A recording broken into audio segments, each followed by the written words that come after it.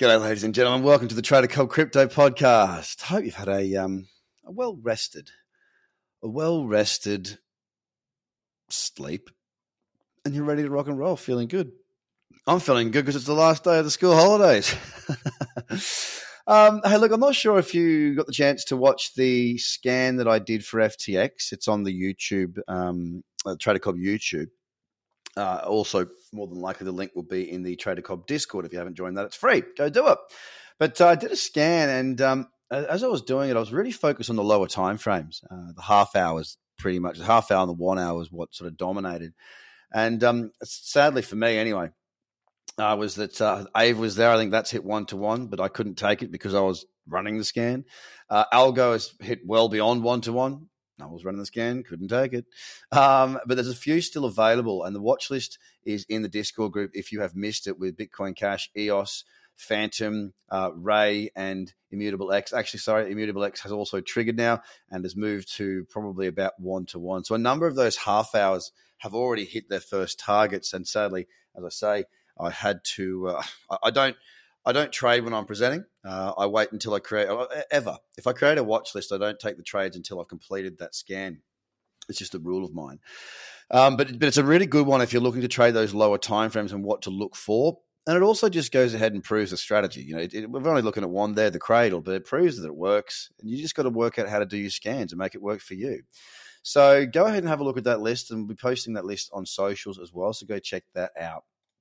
As far as the top 10 and what's been going on, well, again, we find ourselves back to the point where we're not really getting a great deal. You know, the 4 hour on Bitcoin, we set the higher low, we failed with the higher high. Now we've got the potential for a lower high and to go into a downtrend, or a higher high to go into an uptrend. But what that simply means is there is no trend on our 4 hour on Bitcoin.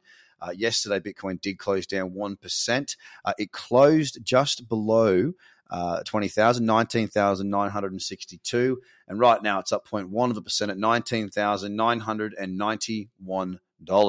So clinging on to that 20,000, it'd be nice to see a bounce off of here, mainly just so that we can get some momentum, get some better trends. The reason I went to the lower timeframes today is because the trends have not been holding on for too long. Therefore, we work the lower timeframes and we can still find opportunities, although they are short-lived. They're not always short-lived, but the trends at the moment have been short-lived, so it's a matter of getting in, getting your profits. On to Ethereum next, which closed the day down pretty much flat on the day yesterday. We're up 0.2% at $1,354.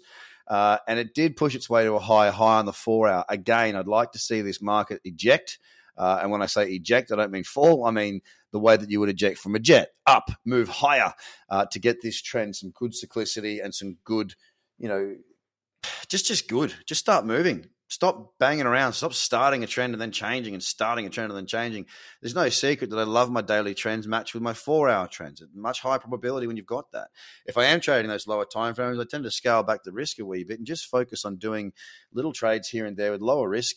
And look, the thing is that if you're trading the lower time frames with lower capital risk, if you get a move, let's say you're risking 0.25 of 8%, if you get a decent one that moves hard and you capture a fairly strong move, because you've got a tight stop loss, your profits can be very, very large indeed, but your risk capital is actually much smaller. So it's a good option, but you just got to be real careful and you've got to know what you're doing there. XRP closed up 0.95% yesterday. It's down 1.4% today at 48.6 cents. Very ugly looking chart. On to DOT yesterday, down 1.4%. It's up 0.2% today at $6.35. Still just hovering around between that sort of resistance at $6.48-ish. And it's really struggling to hold above there. It'll be interesting to see if we get any volatility over the weekend or into the latter parts of today. Doge was down 2% yesterday, down 0.2% today at 6.3 cents. Binance had a big spike down. It closed down 2.4% yesterday, but at one stage, Binance was down just over 5%. So it was a quick, sharp move from the resistance at 298.29 that I've been speaking of. Failed to push through, which is a bit of a shame because that 4 hour trend was one of the better ones that it could have pushed through there. Opportunity on pullbacks to that 298 would have been really, really well received by me. We didn't get it though. We sold off. We're down another percent today at 283.90. Cardano down yesterday 0.5%. not much going on since then. It's down 0.2 at 42.7 cents. Again, that breakout's still available. It's still in play. That was from a few days back.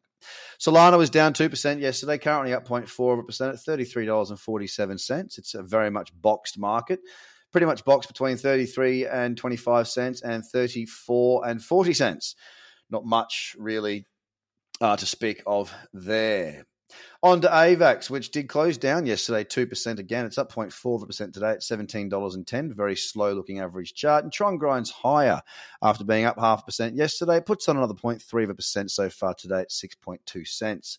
So what I would recommend is that you go to my YouTube page and have a look at that scan that I did. It shows you how I go about looking for trends on the lower time frames and how I look at trading those lower time frames. And I'm sure it will be of benefit for anyone out there who's looking to still be trading during what is a little bit of a messy period. You work your lowers, but you do it in a very specific way. I hope you enjoy it. I hope it gets you onto our Become a Trader course and then onto our full strategies and in our Discord group. If you have any questions, please don't hesitate to ask. Go to the website and hit the chat link. We'll be there to help you out, unless you're in Discord, in which case just go ahead and find Lou. He'll answer your questions. He'll help you out. And so too will the rest of the community. Have yourself a fantastic weekend, ladies and gentlemen. I'm looking forward to being back again on Monday. I shall speak to you then. Till then, bye for now.